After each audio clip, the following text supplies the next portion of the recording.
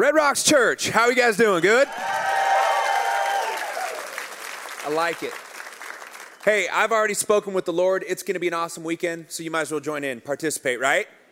I love it. I love it. It will not be awesome if we don't greet everyone at all of our campuses, though. So Evergreen, Lakewood, Arvada, of course, Littleton, across the pond at Brussels. We're so proud of you guys. God's doing awesome stuff at Brussels. We love you guys, and you guys know what I'm going to do next. Can we give the most gracious round of applause at all of our campuses to all the men and women at our God Behind Bars locations? We love you guys. Love you guys. So grateful that we get to do church with you guys week in and week out. I say this often, and I'm never going to quit saying it. If I do, you guys need to fire me. I'm like a kid in a candy shop that I get up here all the time throughout the year and talk to you guys about this perfect book and this perfect person when you know how imperfect I am. You understand what an incredible gift and honor it is when God calls somebody to get to preach his holy word, and I've never gotten used to it. And so I just said, you know what, God, every chance I remember and think about it, I get up here, I'm going to tell everybody that keeps showing up to hear a knucklehead like me talk about a perfect God like him, I'm just going to say thank you. And so at all campuses, I just want you to know what an honor and a privilege it is that I get to stand up here week in and week out and present to you what we hope, pray for me, is God's heart week in and week out. And so I'm just, before we get started, saying thank you. If you're visiting with us, hi, by the way, my name's Chad. I'm one of the guys on staff. I'm about to pray right now. And as most of you know, but if you're visiting with us, I want you to know the heart of this place. I'm about to pray for this reason, not for religious reasons. I'm about to pray because you guys don't need to hear a talk from Chad, right? I'm as broken and as flawed as you. I bleed red like you do. We need to hear from the voice of the Holy Spirit of God that dwells in us and in this place. And so we're going to surrender this time yet again over to him. Heavenly Father, I thank you for the privilege and the honor of preaching your holy word. God, I thank you that you say your word is alive and active and it's sharper than any double-edged sword. God, it cuts into the deepest parts of who we are and it changes us. I thank you, God, that your word never returns back to you without first accomplishing its purpose. God, I thank you that all scripture that we read from is God-inspired and God-breathed, and it teaches us and trains us how to live righteous lives. God, I pray that by the time we're done looking at your word and worshiping and giving, that we walk out of the doors of our respected campuses better than we walk in. We give you this time, God, and we pray it in your son's name, Jesus. Everyone said, Amen. Amen. So we're in the final installment, week 3 of this series that we have titled The Grace of Giving. If you've missed this series, sinners, you can go online, podcast, you can go to our app, Facebook Live, and you can get caught up because each week we have built off of the week before that. We titled it The Grace of Giving. I know it's not a profound or creative or brilliant, but it is from the Word of God where we got this. And so I want to show you where we got this in the Word of God. We're going to read and pick up where we picked up last week. This is 2 Corinthians chapter 8. I'm going to read verses 1 through 7.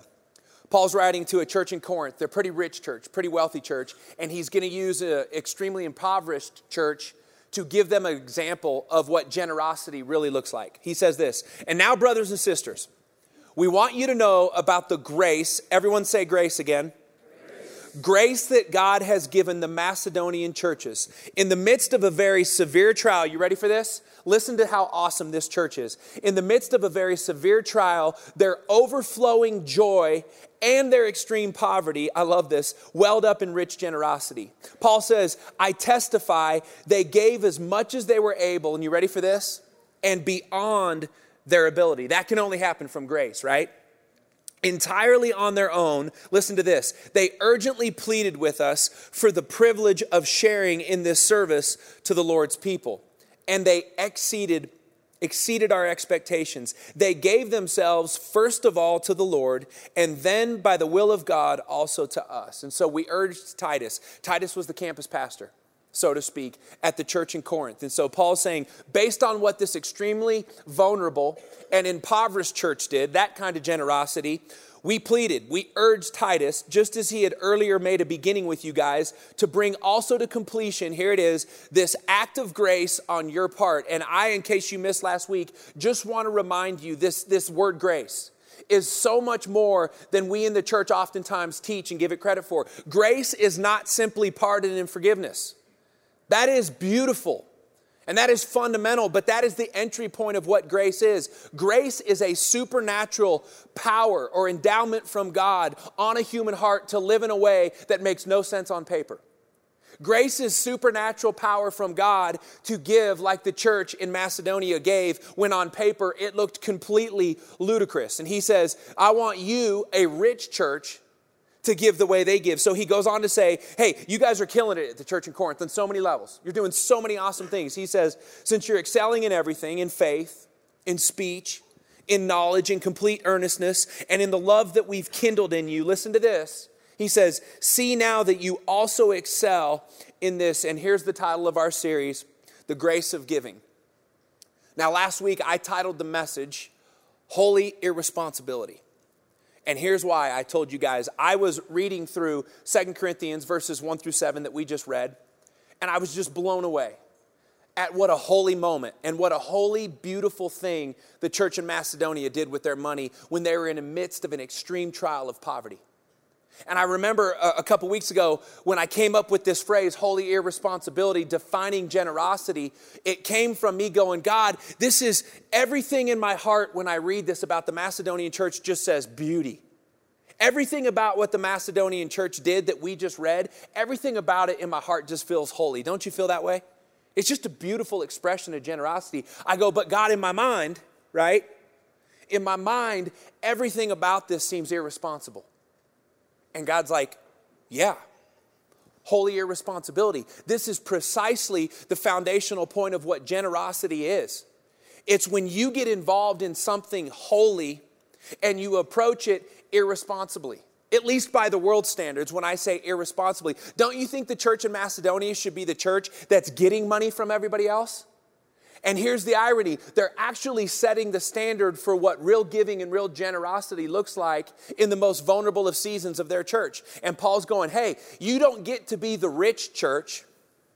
And God says the same thing to us in Littleton, Colorado, fairly wealthy suburb in the United States of America. We don't get to be the rich church that's not walking in endless degrees of holy irresponsibility. And so I gave you a working definition of generosity last week. And I said working because we're going to build on it some more this week.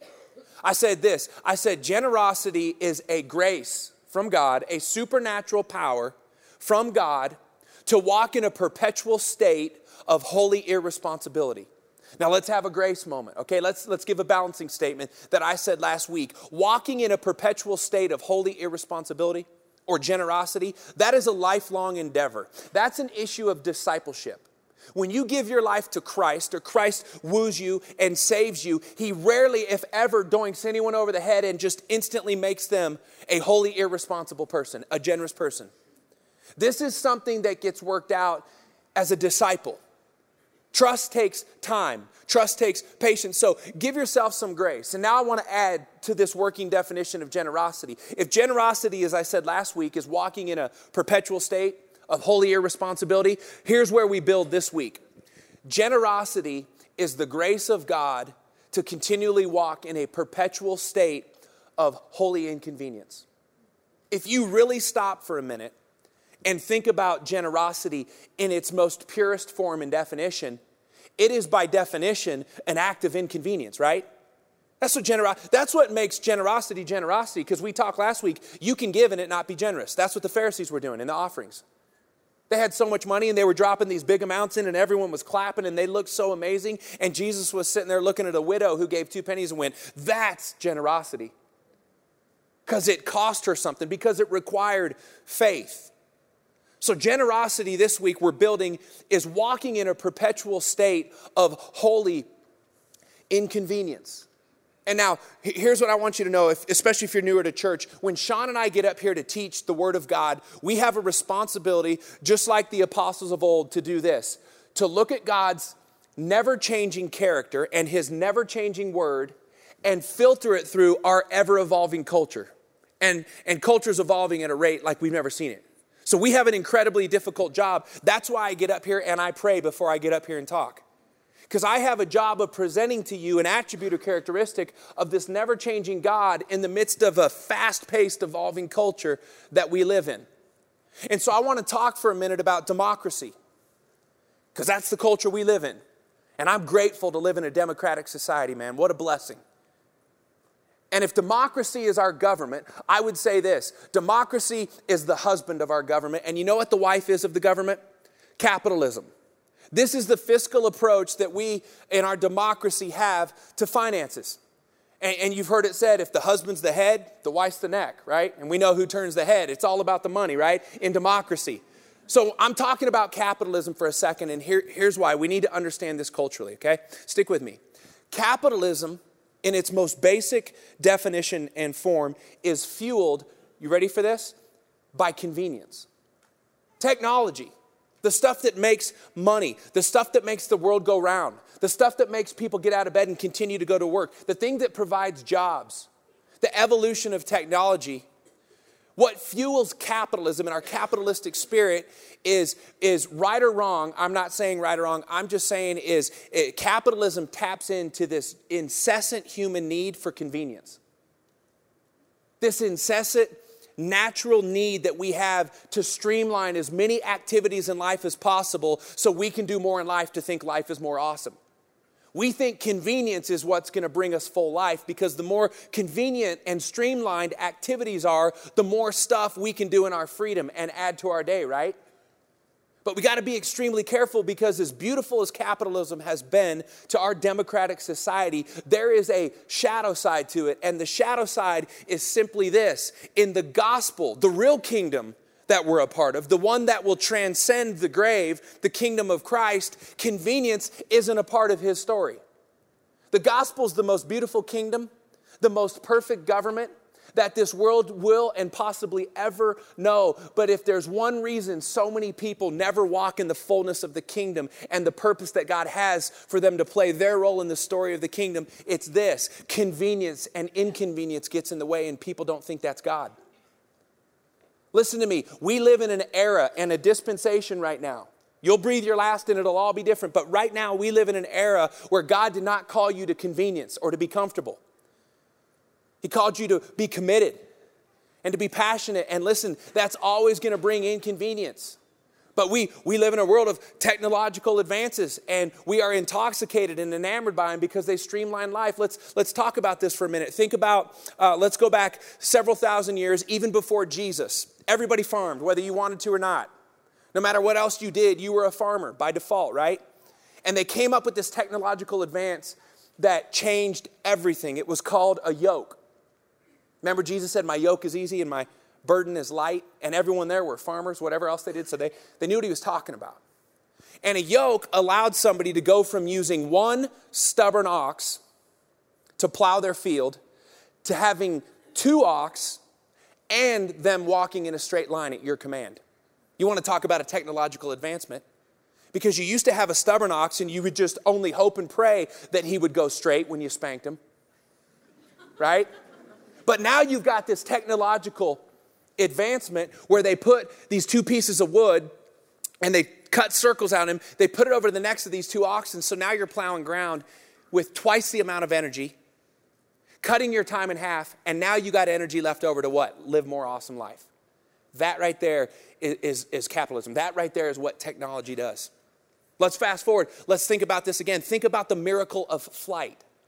In the late 1800s, early 1900s, there was a couple of brothers named Orville and Wilbur. Their parents must have hated them. Thanks, Mom and Dad. Appreciate that. Junior high's been awesome. Thank you for naming us that, right? And here's my theory. If you're I think their parents actually did them a solid, because if your name's Orville and Wilbur, you better invent a plane, right? You know what I'm saying?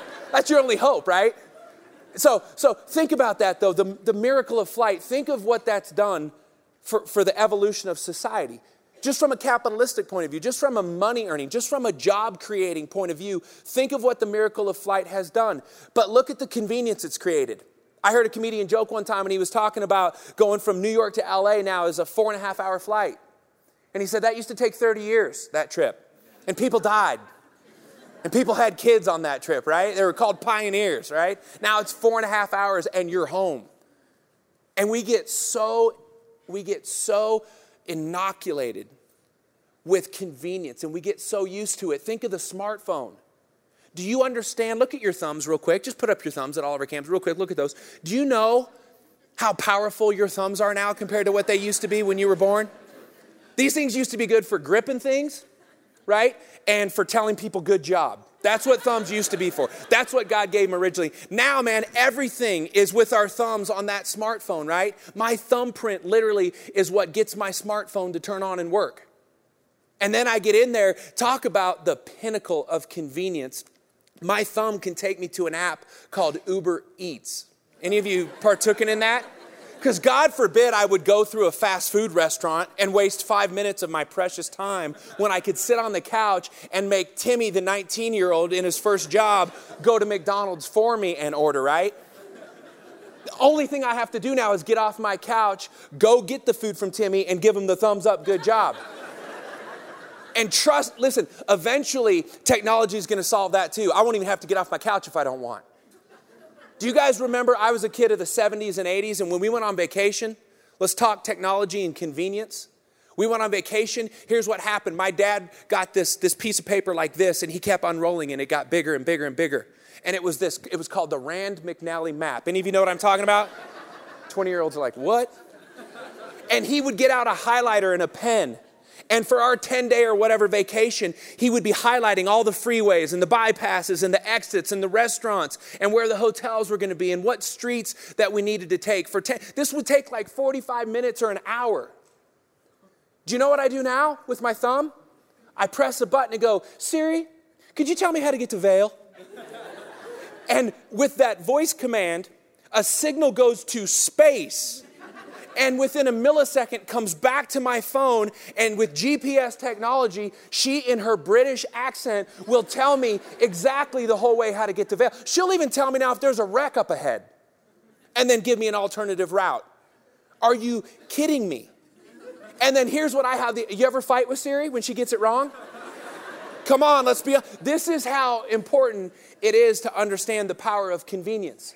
And for us not to be so intoxicated by it that we miss the kingdom call on our life. Because the kingdom is about generosity. Jesus is the essence of generosity, and generosity is never convenient. Like, Siri, could you tell me how to get to Vail? She's like, I'm sorry, I don't know how to inspect a snail. And I'm like, Siri, no, Vail! You know, and I throw my phone down like she owed me that. Sorry, I need to read some Bible. We're going to read some Bible. I forget what I'm doing up here. This is why I can't believe God lets me do this right here. This is, though, what we have to be so careful about, and I want us to understand this. To really be the people of God and the army of God, not just a church that sits around and has fun talks and sings some songs every week. Listen, talking is important and singing is important. You've heard us talk about why those things are important. But if all we do is come here to sing and talk and put our kids over there for a while to get a break. I know that one. I know that dance, man. Then we are colossally failing what the kingdom of God is. We are called to bring heaven to earth. And when we pray that prayer, it's not hoping that God just magically does it. He gives you grace, supernatural power to do things the rest of the world won't do. And it's this. It's to live holy, irresponsible lives. It's to live holy, inconvenienced lives.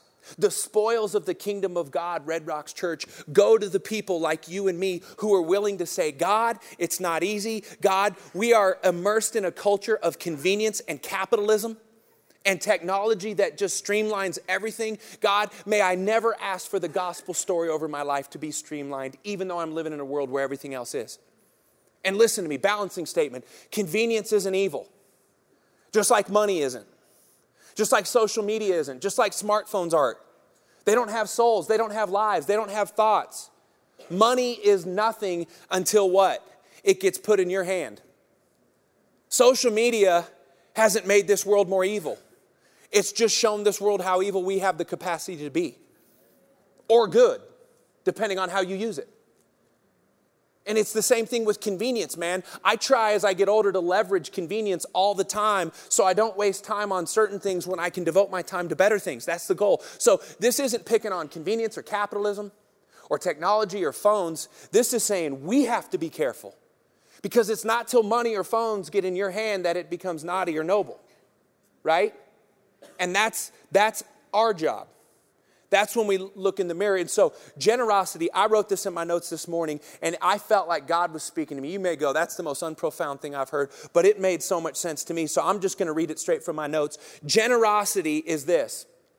It's when anything in life, situation, person, experience, puts you out temporarily so that someone or something can be in eternally. That's what generosity is. Think about it. The whole story of Jesus and Christmas coming here was him being put out temporarily so billions and billions of people could be restored back to him permanently. And we are little Christs, right? We're his disciples.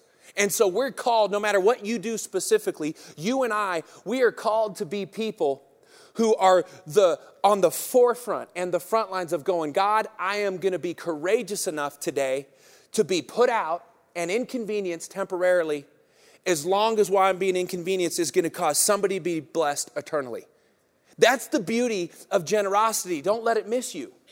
Generosity always asks something of you temporarily, but it always gives somebody else something eternally. That's the exchange we want to be a part of, is it not?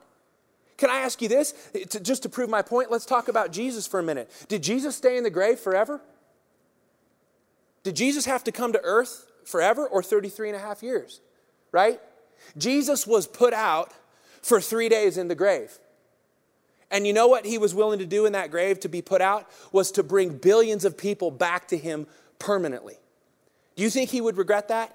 No, the Bible tells us, for the joy set before him, he what? Endured the cross. Knowing what his generosity in the grave was going to do by conquering death and therefore conquering death in our lives for an eternity, he was willing to do it, to be put out, to be inconvenienced.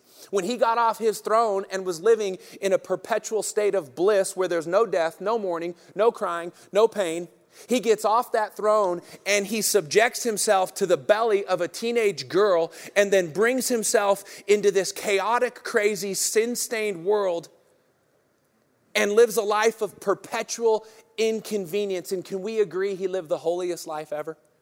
This is what generosity is, Red Rocks Church. It's holy inconvenience. And the spoils of the kingdom of God go to the people, you and I in this room and at all of our campuses, that have the courage, and it takes courage when you're immersed in a society of convenience, to say, God, don't let me miss my moments. Don't let me miss my people. Don't let me miss my situations where I can put my comfort on hold to give them something eternally. And I think I just with my last few minutes, I want to paint a picture scripturally to show you this. And it's from the Christmas narrative. I think the poster children, apart from Jesus, for being wholly inconvenienced is Mary and Joseph. Can you not agree when you start to think about the implications of their story? In fact, let's just read it and talk about it. Matthew chapter 1. This is Joseph's narrative where the angel's about to tell Joseph what he's already told Mary that we read in Luke. Matthew chapter 1, starting in verse 18. Now, the birth of Jesus Christ took place in this way. When his mother Mary had been betrothed to Joseph, before they came together, okay, that's Greek for sex. Need to know that.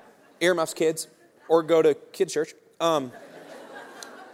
Before they came together, ready for this? She was found to be with child from the Holy Spirit. And 2,000 years later, we go, oh, isn't that sweet?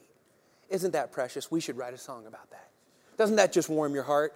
Because we know 2,000 years later, in retrospect, we know how it played out. This teenage girl doesn't know anything except an angel just told her she's going to be pregnant and it's going to be a virgin birth for the first and last time in human history. Think about that. Her husband, Joseph, I love this, being a just man. Let me put this in modern terms, being a real man, because this is what a real man does. This is, ladies, take notes if you're still single. This is what a real man looks like. Being a real man, he was unwilling to put her to shame. I love that, because he could have done that.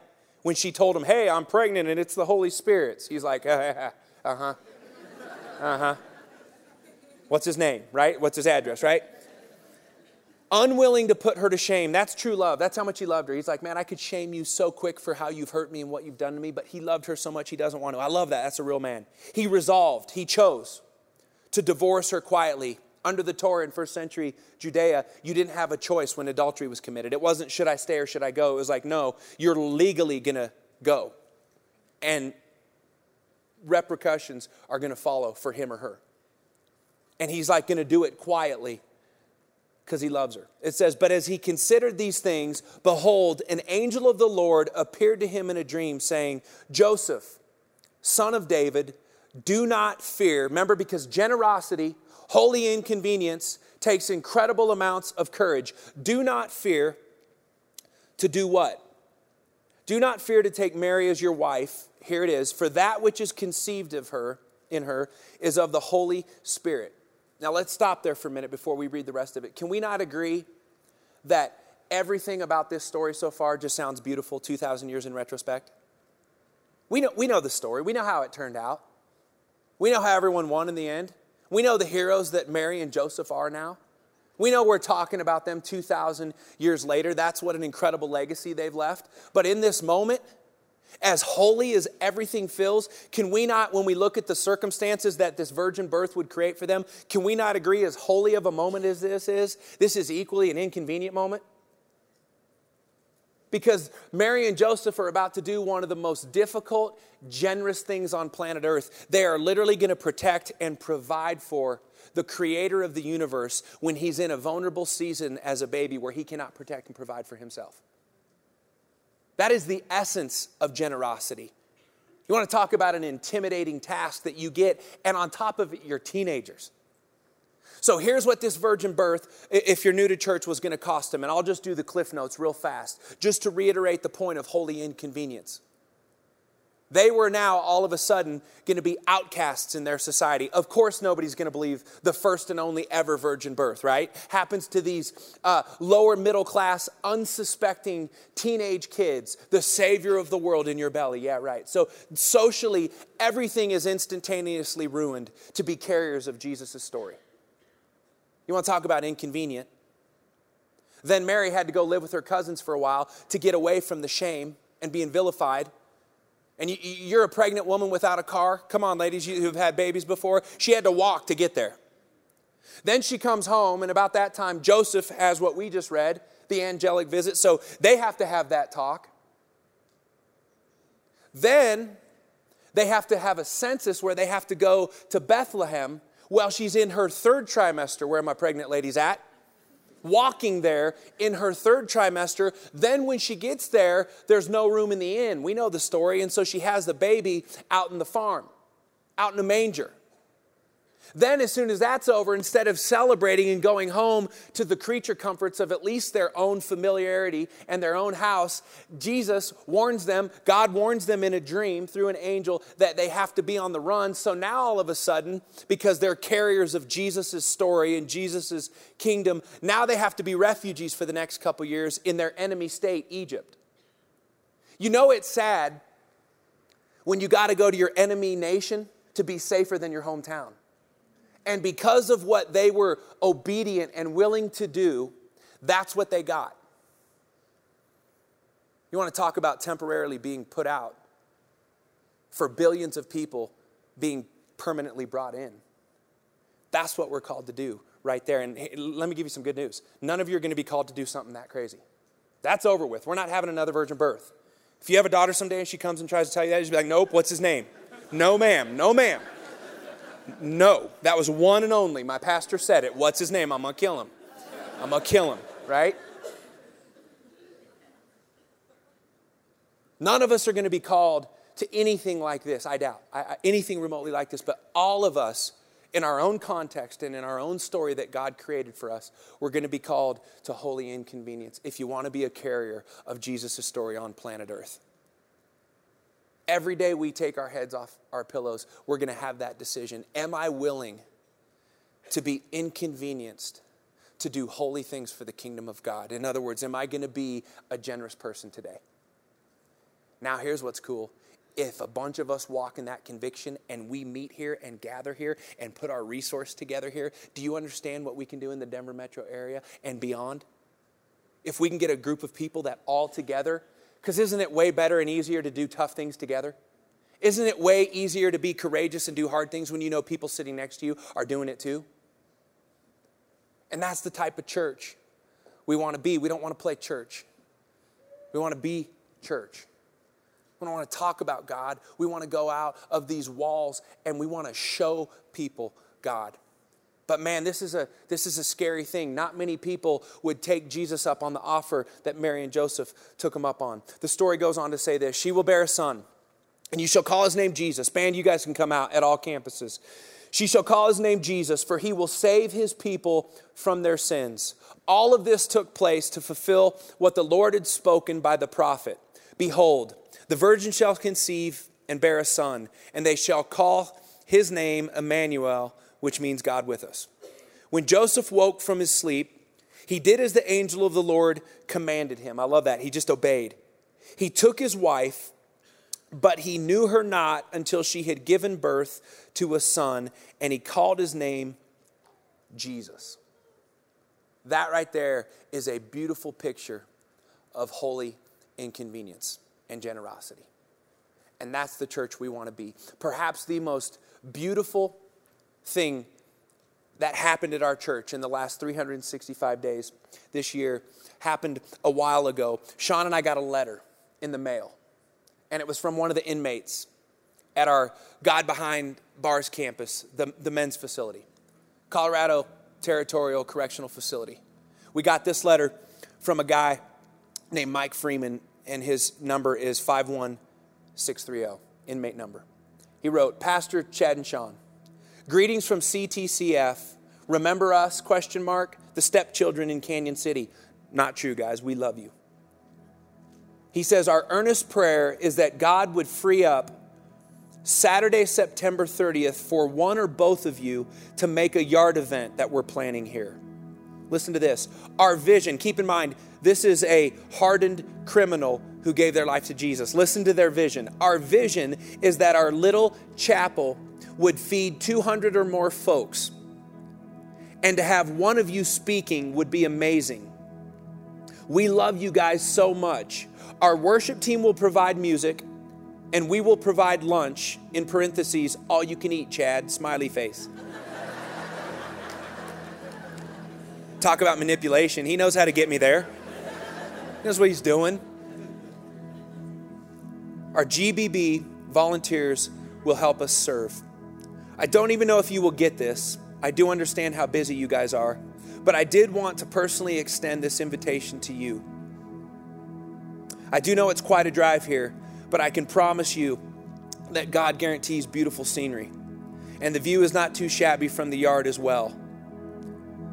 So along with my fervent prayers for you and your families, we are praying for your visit here. And Sean and I read that, and we're like, well, of course we got to go. They have church on Saturdays, though, and we preach on Saturdays. So we just said, okay, whichever one of us isn't preaching, we're just going no matter what. We'll cancel anything else that's going on. We're taking that through almost 3-hour drive down to Canyon City, and we're going to preach that thing. Here's what Mike Freeman got a bunch of guys to do before a few months ago he passed away from cancer, unexpectedly out of nowhere. They got all their money together. And if you know anything about the prison system, they work really hard and make pennies on the dollar, right? They make pennies on the dollar. They got all of their money together. And literally what Mike said was, we're not just going to come here and talk about God. We're going to practice what we preach. He literally said, and I quote, to the God Behind Bar supervisor, we're going to put our money where our mouth is. Small amounts of money compared to our other campuses in the Denver metro area and in Brussels, Belgium. Would you guys not agree? Pennies on the dollar compared to what we're capable of giving. And they took their money from their bank accounts. They got permission from the warden. Thank you, warden, if you're in this service. We could not have done this without you legally. Thank you. They bought hot dogs and drinks to feed 250 men and invite them so that Sean or I could come and give a gospel message. And Mike's dream was that some men, even some of his enemies in prison, would come to know Jesus Christ. Think about that. They gave the pennies on the dollar that they work hard labor for to buy hot dogs and drinks so some guys would go, yeah, I'll show up for that, not knowing they were about to get a gospel message for the first and possibly last time in their life. And a bunch of guys showed up and it was full. In fact, some people had to leave because of capacity and they left. And over 50 men that day gave their life to Christ. Because one guy, inmate number 51630, who was a hardened criminal before Christ found him, said, hey, we're going to put our money where our mouth are. We're not going to talk about church. We're going to be the church in a prison cell. And can I just say, if this isn't a picture in our church of what the Macedonian campus looks like, if they're the Macedonian campus at the Colorado Correctional Facility, if that's them, then we're definitely the church in Corinth with way more resource than them. And what Paul was trying to say to the church in Corinth, and God is saying to us in this season as we're about to take a sacred offering, is you can't be the church in Littleton or Lakewood or Arvada or Brussels that gets outgave by the church in the Colorado Territorial Facility.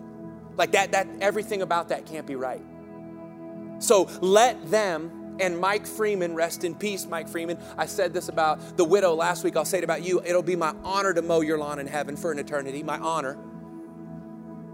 I'm going to have to start a lawn business in heaven if we keep this series going. I got the widow, too, with the two mites. Your lawn as well, right? This is God going, take heed from Mike and their team's story. Like, I love that the men in our prison campus are teaching us what it's like to be generous. That's the irony of the kingdom of God, is he can use anyone at any time, and he doesn't grade and he doesn't scale the way we do with society. Those guys gave everything to buy hot dogs and drinks just so they could get some guys in there that need to hear about Jesus Christ, and at least 50 of them said, I want to call on the name of the Lord so I can be saved. We're about to give an offering that we've talked about now for the whole month of December. And there could not be a more irresponsible and inconvenient week than the week before Christmas to take an end of the year love offering. And I said this last week, I'll say it again. It's either brilliant on our part or awful. We'll let you know in January, but we're going through it. We knew from January of 2017 that this was for the first time in our history how we were going to end this year. We just knew it was divinely inspired from God. And so at all campuses, if you guys will stand, here's what we're going to do. We're going to take the offering right now. It's going to be one offering. We're not going to take two. So I'm going to need you guys, if you have envelopes for your end of the year offering at all of our campuses, I'm going to need you to put that in there. And that's separate from whatever your normal offering would be. That's a different thing that we're doing. This is above and beyond. This is different. But we're only doing one offering. God already knows your heart. God already knows what you're giving. We're just asking that you separate those because we want to be able to quantify it, to know what to do with it. So we're just asking that any other money that's not the end of the year, maybe it's your regular tithe or offering, that you put that in, but then you put the envelope in separately. Hopefully you don't put it all in together, or we won't know exactly what God's up to with this. So thank you for that. Second thing I want you to understand is this. We've said this and we've been very careful to say this whole series. Some of you won't be giving. Listen to me at all of our campuses. You won't be given this time around. And you remember what I said last week? Look at the whites of my eyes. God loves you. Just like he loved the rich young ruler when he walked away and said, I can't do it. The Bible still stood behind the fact that we are not a place of condemnation. There is no condemnation for those who are in Christ Jesus. Listen to me. There is no condemnation for anybody at any of our campuses that can't, for any reason, or is not prepared in their hearts yet to give. Because we do not want you to give in this offering if you're giving compulsively. The Bible tells us not to give that way. Just don't give. It'd be more holy to just not give than to do it compulsively, because the pastor said some good stuff. The Bible also says, though, don't give begrudgingly. And if that's your heart, if you're mad, if you feel like we put you into a corner, hey, let's get rid of that corner right now. We're not here to put you in a corner. We're here to put you in a position for your faith to move forward and to thrive. And that's what this offering is about. So if you can't give this week, no condemnation. God loves you. Giving financially is one of the highest forms of the discipleship that we're going to have on this side of eternity, because, that green piece of paper makes the world go round, right? But can I ask you this? If you are in a place and you say, I'm not going to be able to give this time around, since there's no condemnation, will you use this time for vision? Will you use this time to go, I can't give this time, but you know what?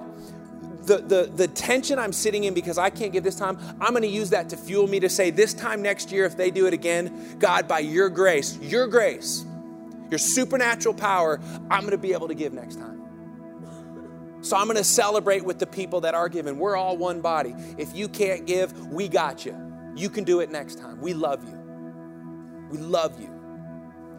Second thing is this, if you're able to give, would you just at all of our campuses, as we're about to pray a prayer of blessing over this, would you just hold up your envelope real quick? All of our campuses, hold them up and keep them up. Keep them up. I just want to see this. I just want to see this. Thank you, guys. Thank you, guys. I know I'm one of you. I'll be dropping mine in tomorrow morning in a service that I speak at. When my family's there, we'll do it together. Thank you, guys. Thank you, guys. This is no small deal. Here's what's happening this whole weekend at our church. Faith is arising like crazy. Seeds of faith are going into the ground, and God will bloom something from it. I don't know what. He's not Santa Claus. He doesn't give us formulas. I don't know what he's going to do in your life, but I promise you this. He is going to do something exponential in your life, and I'm just proud of you, and I'm proud to be a part of this church. So I want to do this, and then we're going to worship through this offering. I want to pray a prayer of blessing. So again, hold those tight. Grab the hand of your spouse. If you're single, find a hot person and grab their hand. Sorry, Lord. God, with every ounce of faith and gratitude I have now, I pray what you told the priest to pray over people, because it's what you want for your people. God, I pray that you would bless every single person in our church. God, that you would keep them, that you would cause your face to shine upon them, that you would turn your countenance towards them, that you would be radically gracious to them in 2018, and they would walk out of the doors of their respected campus this weekend with the peace that passes understanding. We pray this in the precious, sweet name of Jesus. Amen. Let's give and let's worship. Ushers, you guys can come forward.